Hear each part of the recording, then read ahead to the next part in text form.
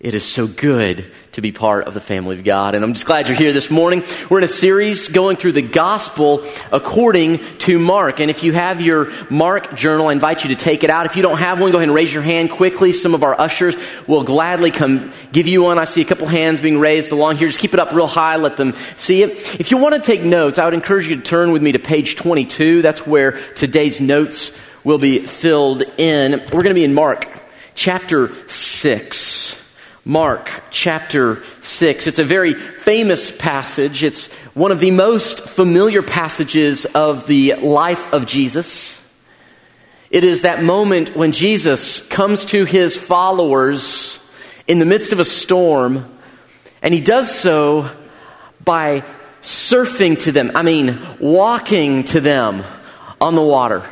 And so we're going to look at one of these miracles, but here's one of the things you need to know about this passage. It is not a passage with but one miracle. It is a passage with multiple miracles in it. And we're going to kind of look at those together today. Now, the key verse to set this up is right in the middle of the whole section. And this is sort of the central idea. It says, immediately, Jesus spoke to them, talking about the disciples who were there in the boat, in the storm. Immediately, Jesus spoke to them and said, "Take courage.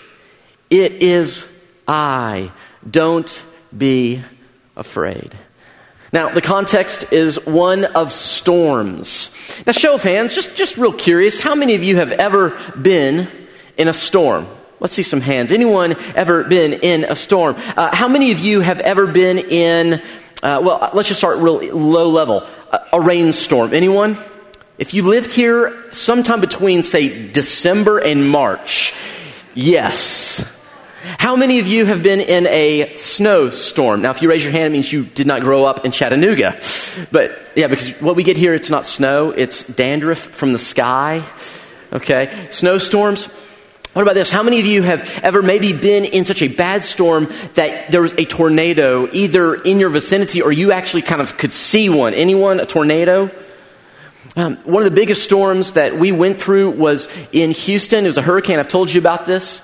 And I remember when we first moved to Houston, one of the first pieces of advice was not about how to be a good minister. It was not about how to be a good husband. It was not about where the grocery was or which bank to choose. The first piece of advice came to me with a question. A person said, "Hey, we're so glad you're here. Quick question. Have you got your pack packed?" I got my pack packed? And he goes, "Yeah, have you got your pack packed?" I said, "Well, what do you mean?" He goes, "Well, have you got your stuff all packed up?" I said, "Dude, we just got here. Are you already saying, see you later? What do you mean? Have you got your..." I said, "What are you talking about?" He says, "Hey, we get hurricanes around here like children get the common cold. You need a survival kit if you're going to be here." I said, "Where did you bring us, God?" First thing is get your survival kit. And I said, "Okay, well, what do you need in a survival kit?" Because I have no idea. He says, "Well, you need water." I'm thinking, well, with a hurricane, why would you need more of what you're already going to get? And he goes, no, you can't drink that stuff. You need clean water. And you need batteries and a flashlight, and you need some food rations, and you need a tourniquet. I'm not making this up. I'm like, what? A tourniquet? What kind of storms do you get around here? And so he starts to explain all the different things you need to survive a storm. And I said, "Well, how many times have you had to use this?" He said, "Oh, once." I said, "Well, that's one too many times in my mind."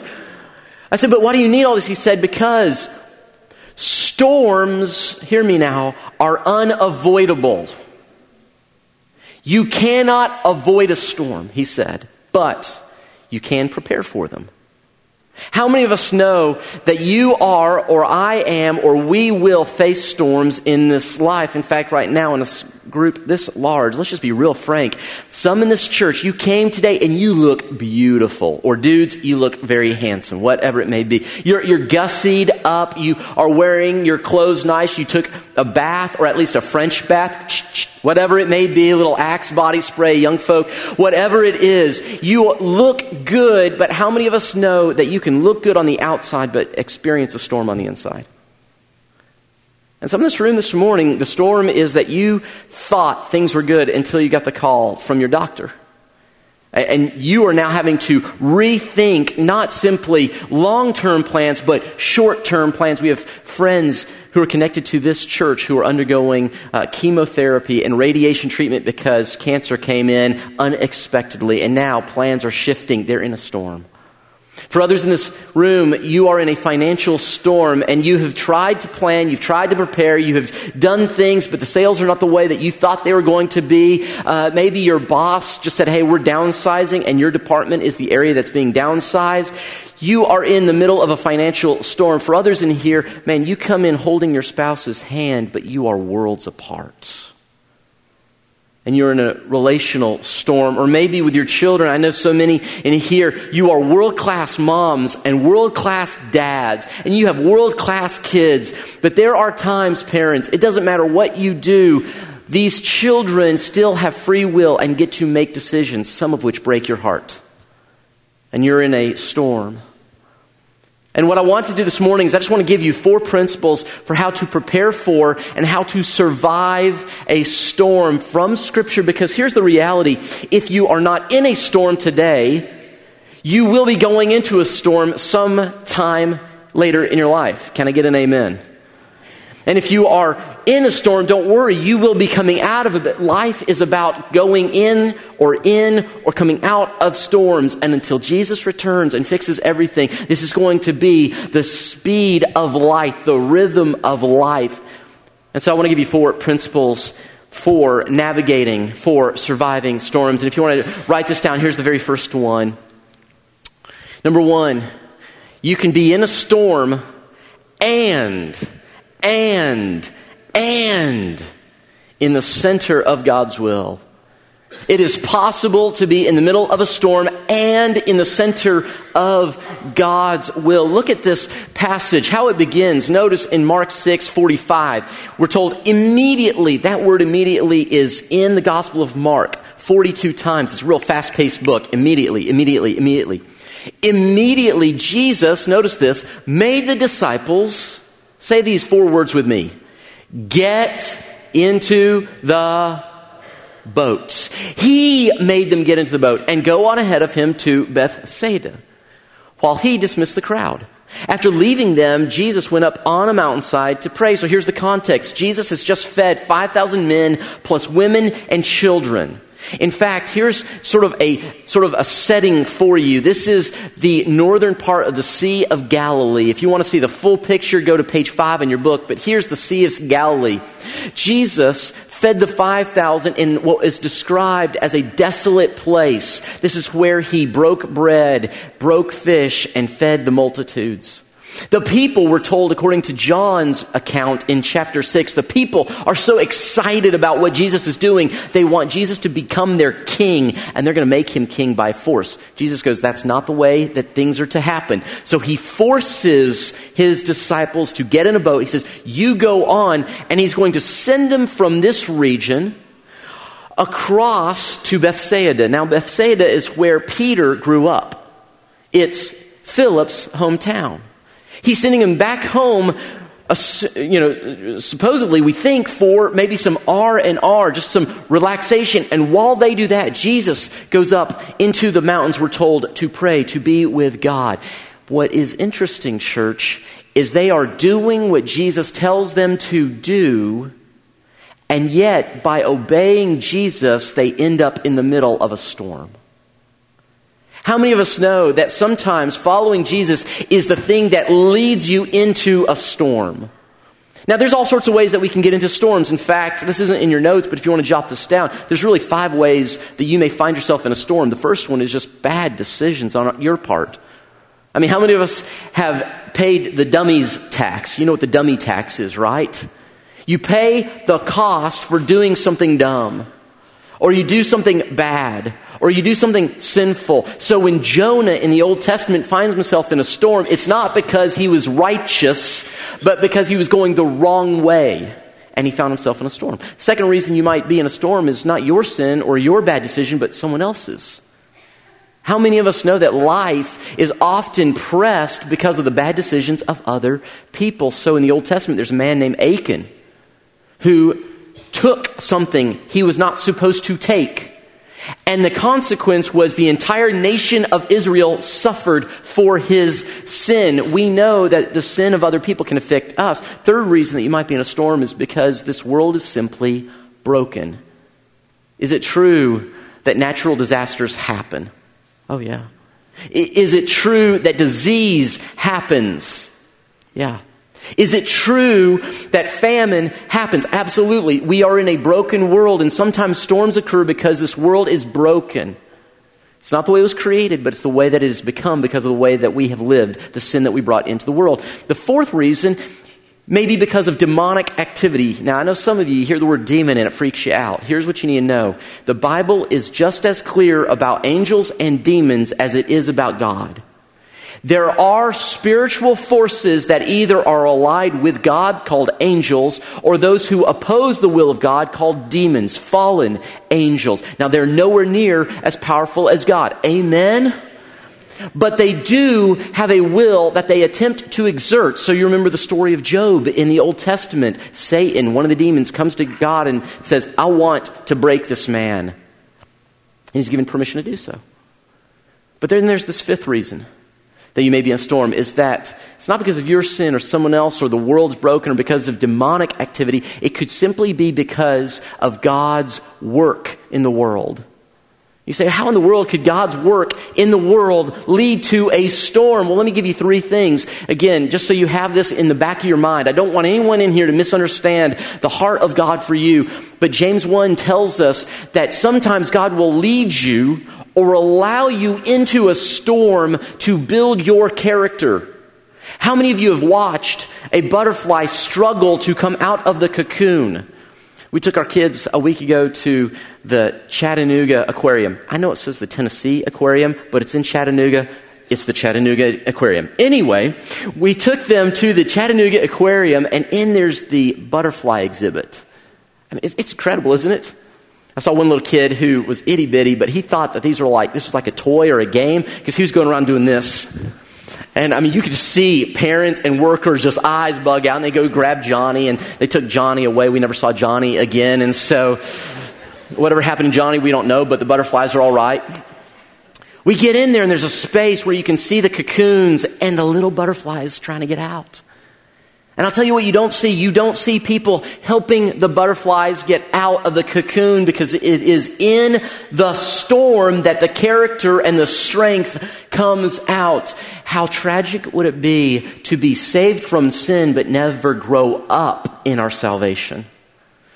So James 1 tells us that often God will lead us to a storm to build our character. 2 Corinthians, we're told the other reason God may allow us into a storm is to draw us to Him. Again, God's greatest goal for you is not your comfort, but that you would draw close to Him. And then the third possibility is not even for your benefit, but that you'd go through a storm to help other people. We'll see that here in just a moment. And so the first thing I want you to notice is simply that to be in the will of God may mean that you are in the middle of a storm. In fact, we're told from John 6 that a strong, or the Greek word is mega, wind was blowing and the waters grew rough. It means it's just a terribly tough wind. They had to drop down their sails. They couldn't control it. So they're straining at the oars and they're being blown off course. And that leads us to the second principle for surviving a storm. It's simply this. You need to know that Jesus sees you and Jesus seeks you in the storm. Jesus sees you and Jesus seeks you in the storm. I'll say it one more time. Jesus sees you, friend, and Jesus seeks you in the storm. Notice what he says here. When evening came, the boat was in, notice this, the middle of the lake. By the way, the middle of the lake, John tells us that they had been rowing and they got thrown off course by about 3 to 3.5 miles.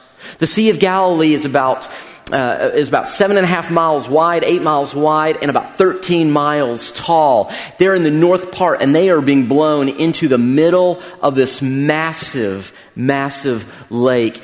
And Jesus was alone on land. Now notice this. It's the middle of the night. We're going to find out. It's dark. There's a great storm that is on the sea. Waves Clouds. They're 3.5 miles away. Jesus is on a mountain somewhere, and he, notice this, saw the disciples. How did he see them from that far away? You understand that Jesus then and Jesus now has supernatural sight. He saw them when no one else could, when they were too far gone, when things were too bad, and he sees you where you are. You are never so far away that Jesus cannot see where you are. Here's what's interesting. Notice it says they were straining at the oars. Now, how in the world? You might say, well, maybe he could see the boat as a speck. Or maybe he could see the dark outline of their figure rowing. But do you notice, he says, straining at the oars. This is a level of detail that he notices that is impossible. Listen, you may look like everything's together, but inside you are just straining at the oars of life. And you think, no one knows, no one cares, no one can help, no one sees me. Friend, Jesus sees you. You are not alone in this. You say, yeah, but he's on the shore. We're getting there. Hang with me. Jesus sees you where you are. You are never so far as to be out of the sight of God Almighty. In fact, as they have been pressed off course, Jesus up here, he's witnessing what's going on. They're now 3.5 miles deep. He doesn't simply see them, because here's the thing. When I'm going through something, it's nice to have a perceptive friend who sees what I'm going through. But what is better is for a friend who can fix what I'm facing. Can I get an amen? I mean, how many of you want to go to a doctor and say, doctor, something's wrong with my arm, and the doctor looks at your arm and says, man, I see what's wrong with it. You go, great, what do we do? He goes, oh, I can't do anything about it. I can just see it. Well, good luck. That'll be, $50. Really? Jesus doesn't simply see you. Jesus seeks you in the storm. Notice what we're told about the fourth watch of the night. By the way, when you see something like watch of the night, that's a phrase that describes a certain time in the night. The Roman world divided their evenings from 6 p.m. to 6 a.m. They divided that time by 4 watches. They divided it into 3-hour segments because you'd have the 4 different guards or soldiers who would be up during the different time of the night to keep watch through the night. The fourth watch is from 3 a.m. to 6 a.m. It is dark as dark can be. By the way, what's the phrase? It's often darkest before dawn. Isn't it good to know that in the darkest moment of the night, there is one who stands guard over your life. He is not paid to do so. He is not a recruit. He is not put into armed forces. He is the King of Kings, and he stands watch over your life, and he goes out to them walking on the water. The first miracle is he sees supernaturally. The second miracle is then he walks on the water. I love how one old preacher put it. He said, when the king began to walk, even the molecules of water stood at attention on which he could walk. And he goes out to them. You need to know that Jesus doesn't simply see you, but in this moment, he is seeking you right now. The good news, if you are in a storm, it may be straining and painful. Good news, Jesus sees you and in this moment is seeking you.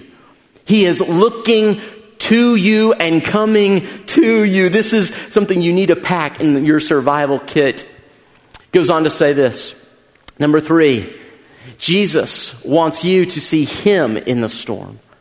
See, listen, it's not simply enough that he sees you and that he seeks you. This is a relationship.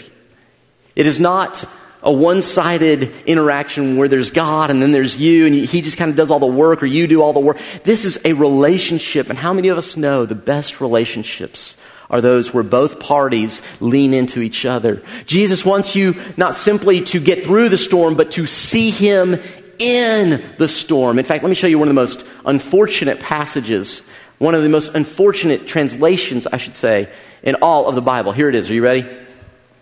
Jesus, he was about, let's say this together, shall we? Real loud.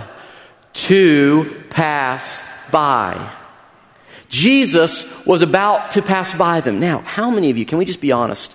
And I'm going to raise my hand. I'll just go ahead and do it real quick. How many of you have read this verse before and it's bothered you to see Jesus see his disciples struggling, and then we're told as he's coming out, it's like he just kind of goes, peace, and he just keeps going. They're in the middle of a difficult time, and he keeps going. Have you ever read this and just sort of felt uncomfortable with it? Anyone else in here read their Bible like I do, or you go, wait a minute. You are all way too spiritual, you know that? I have never wondered that in my life. Okay, fine, fair enough. This is an unfortunate translation because when we read this, it sounds like he's saying he was just going to kind of go, take a peek, and keep moving. I love what one Greek scholar said. He said, the reason we read it that way is because we don't know our Old Testaments very well. This is the way God is described as showing up and revealing his glory in the Old Testament. In the Old Testament, whenever God would show up, there's a word to describe those appearances where God made himself known. Those are called theophanies, basically God appearances. And in these moments, God will appear. So in Exodus chapter 3, the burning bush, God appeared to Moses. In Joshua, where Joshua meets God, the great warrior of light standing before him. Abraham meets God when he comes as a stranger. You have these repeated appearances of God.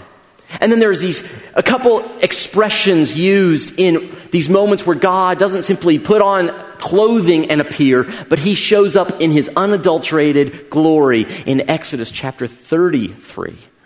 Moses says, God, I just want to see your glory. And God says, you can't see my glory. It would just blow you away. But I tell you what I'm going to do. I will put you in this hollowed out space of a rock. I'll put you there. I'll cover you with my hand, and I will pass by you.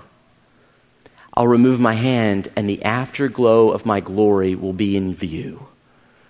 I want to see you, God. And so he says, okay, I will pass by. And then in 1 Kings chapter 19, Elijah, the man, the prophet, this superhero of the faith is in a downward slope. He is depressed.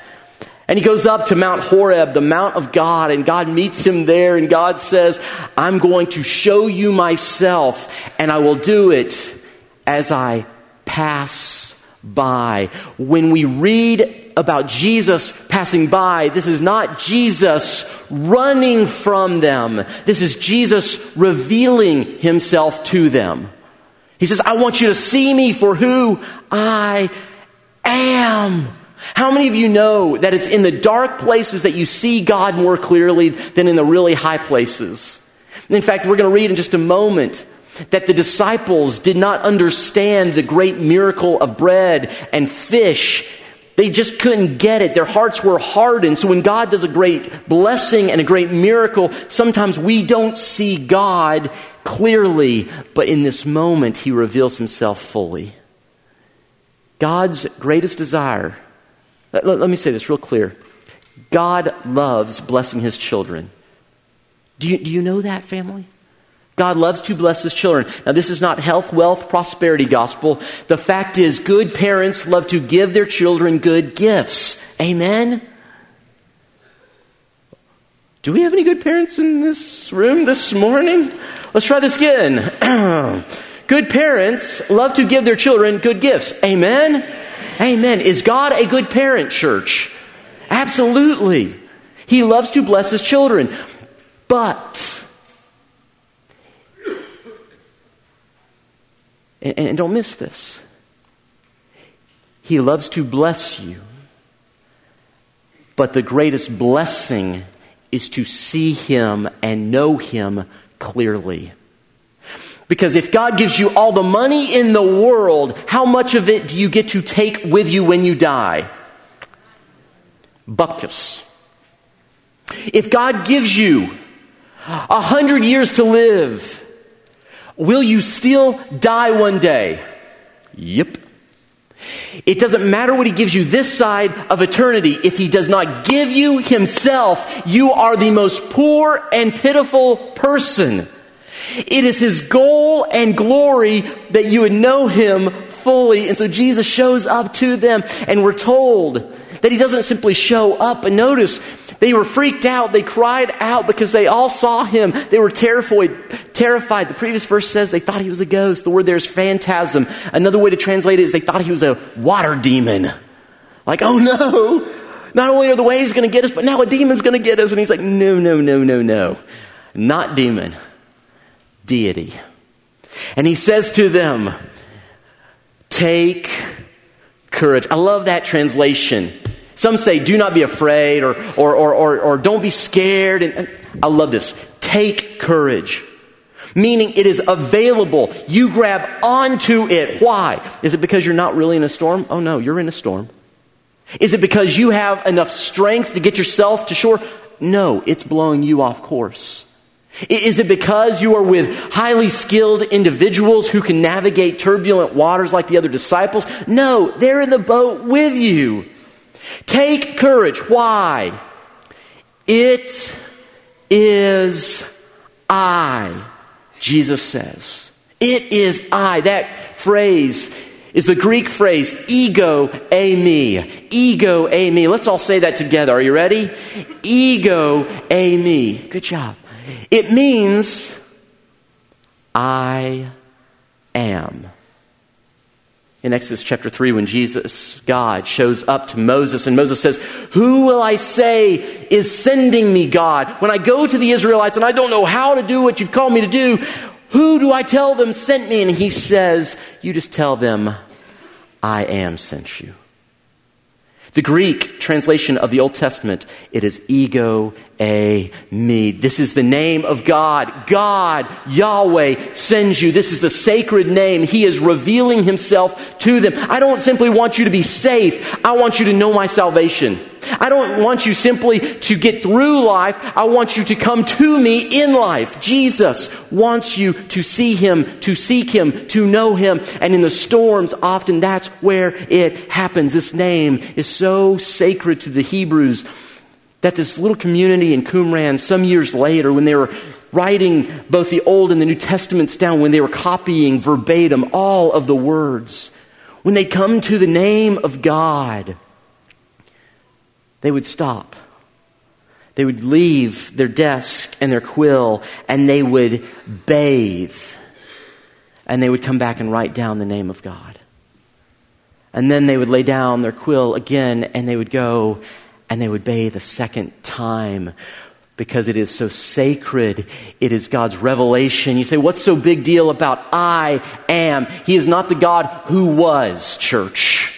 He is not the God who simply will be. He is the God who is. You say, well, I am. I am what? He is whatever you need him to be. If you need help in your marriage, God can help you in your marriage. If you need help because you do not know how to get through the health situation, he can be your help in your struggle. If you need a moment where you need someone who will provide for you financially, he is the God who continues to take care of us. Listen, I'm not saying it's a blab it and grab it theology. That is sinful and not scriptural. But what is scriptural is when our Savior says, hey, I know the very hairs on your head. I know your needs before you speak them. I long to take care of my kids. I am says he can give you what you need. Do you see what is happening here? When you're in the storm, number 3, he wants you to seek him. We're going to skip down here. Principle number 4, and finally, your storm. Just remember this, church. Just remember that your storm, what you're going through, what you're facing, may be necessary for someone else's healing. That you may be in the storm not because of your benefit, but for the benefit of another person. This is what we see in the last few verses. Notice, when they had crossed over, Jesus gets in the boat, the storm dies down, and then when they crossed over, they landed at Gennesaret and anchored there. As soon as they got out of the boat, people recognized Jesus. Now, Gennesaret is on the west side. It's an area, a region. There's a town, but this is the region of Gennesaret. It's 3 miles long and about a mile and a half deep. They get there, blown off course. And listen, sometimes you think, man, I'm on a detour because of the storm. Hear me now. It is possible that what you think is a detour is actually your destination. That God has taken you there on purpose. Well, but didn't you say to go Bethsaida? Yeah, he said that, but he's leading you this direction. And when Jesus arrives with his followers, crowds of people see him. And wherever he went, they bring those who need healing, who need help. They lay him before Jesus that they may just touch the outer edge of his clothes, that they may find healing. The disciples thought they were going home, but really they were sent on another humanitarian mission. And in the process, others were helped because of their storm. I want to share with you one final thing, and we'll call it a morning here. In just a moment here, we're going to have prayer time, and our prayer leaders are going to join us up front here. And they want to pray with you, whatever you're going through. And maybe you're going through a storm, or maybe it's not you. Maybe it's someone else you know and you love, and you just need to be the one who goes to the Father on their behalf. How great would it be? How great would it be to know that someone's praying for you this morning? Or to have the privilege of being able to pray for someone else this morning. I was thinking about it. I was talking to a friend last night. His name is Wayne. And Wayne was telling me about a situation that happened a number of years ago with this young man. This is Tate. By the way, Tate and I, he's a good little buddy of mine. He's going into 8th grade this year. This is his mom, Lori. They're obviously enjoying some health food right there in this picture. And if carbs are your enemy, then just look away for a moment. When Tate was still being hatched, his mama Lori, she was about 8.5 months pregnant. And she took their dog for a walk. Now this dog isn't a small dog, and it's not a real lazy dog. It's got a little bit of zip to it. And she's out walking this dog. She's got the big belly. She's just going along and getting going. I'm adding the waddle. I don't know if that really happened, but that just seems to be in my mind. So she's kind of going along. And all of a sudden, the dog sees a squirrel. Now, church, when a dog, and not just like a dog, but a dog. When a dog sees a squirrel, what does that dog want to do? Chase the squirrel. Well, the dog sees the squirrel, and he goes, boom, yanks her. She trips and she falls right on her stomach. Full weight, every bit of it. Well, she gets up, gets the dog, but she's in a lot of pain. She's going, something's just not right. She goes home, she lays down, it's still not right. A couple hours later, it's still not right. So she calls the doctor. They say, you need to come in right away. They get her in. They do initial tests, but they say, we don't even really want to wait for that. We need to go ahead and induce labor. So they do so. They induce labor. And Lori is there in the hospital. Her husband with her. And as the baby Tate is starting to come out, the doctor says, wait, slow down a second here. They had to work because what they found as she was giving birth is Tate's umbilical cord was wrapped a number of times around his neck. And so much so that had he stayed in there, most likely to term, he would not have made it alive. Or if he had made it, they're concerned that the blood flow or the oxygen flow to the brain would have been so diminished he would have been a vegetable or some other situation. But because of the squirrel, they find it. And now this kid who has just grown like a weed is in great shape, putting down corn dogs like there's no tomorrow. Thank God for that squirrel. How many of us know that sometimes the storms that we face end up being the squirrels that save lives? That it's in the moment where you are going through it, you can't see how this will benefit anyone. How could this bring glory to God, the good of others, or your own joy? How? It's often not until after the storm you look back and you see God orchestrating or allowing or participating in your boat to see what was supposed to be. I'll give you one example. There's one afternoon, it was Friday, and there's a crowd of people gathered on a hill outside of Jerusalem. It's called Golgotha, the place of the skull. And if you'd arrived just a few minutes earlier, you'd have heard the hammering of giant spikes into wood.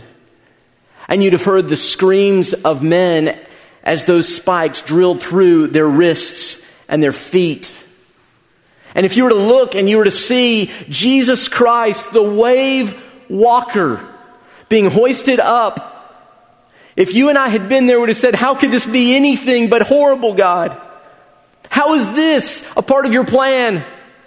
How could you allow the wickedness of others to bring the perfection of God to a cross? And it's not until the third day after he is dead and buried, and then the stone is rolled away that Easter morning, that the world knew the storm was for the salvation of other people. That his work was not thwarted because of your storm, because of Jesus' storm, because of someone else's storm. Family, listen to me this morning. I don't know what you're going through, but Jesus goes through it with you. And this is not the end, but you may not see why until you get to the end. So have you packed your bag? Do you have your survival kit? Are you ready? Because when the storm comes, you just need to know that you have a God who loves you, who's with you. And when you get to the other side, as we all will one day, and we see him face to face, it will be clear all that has happened.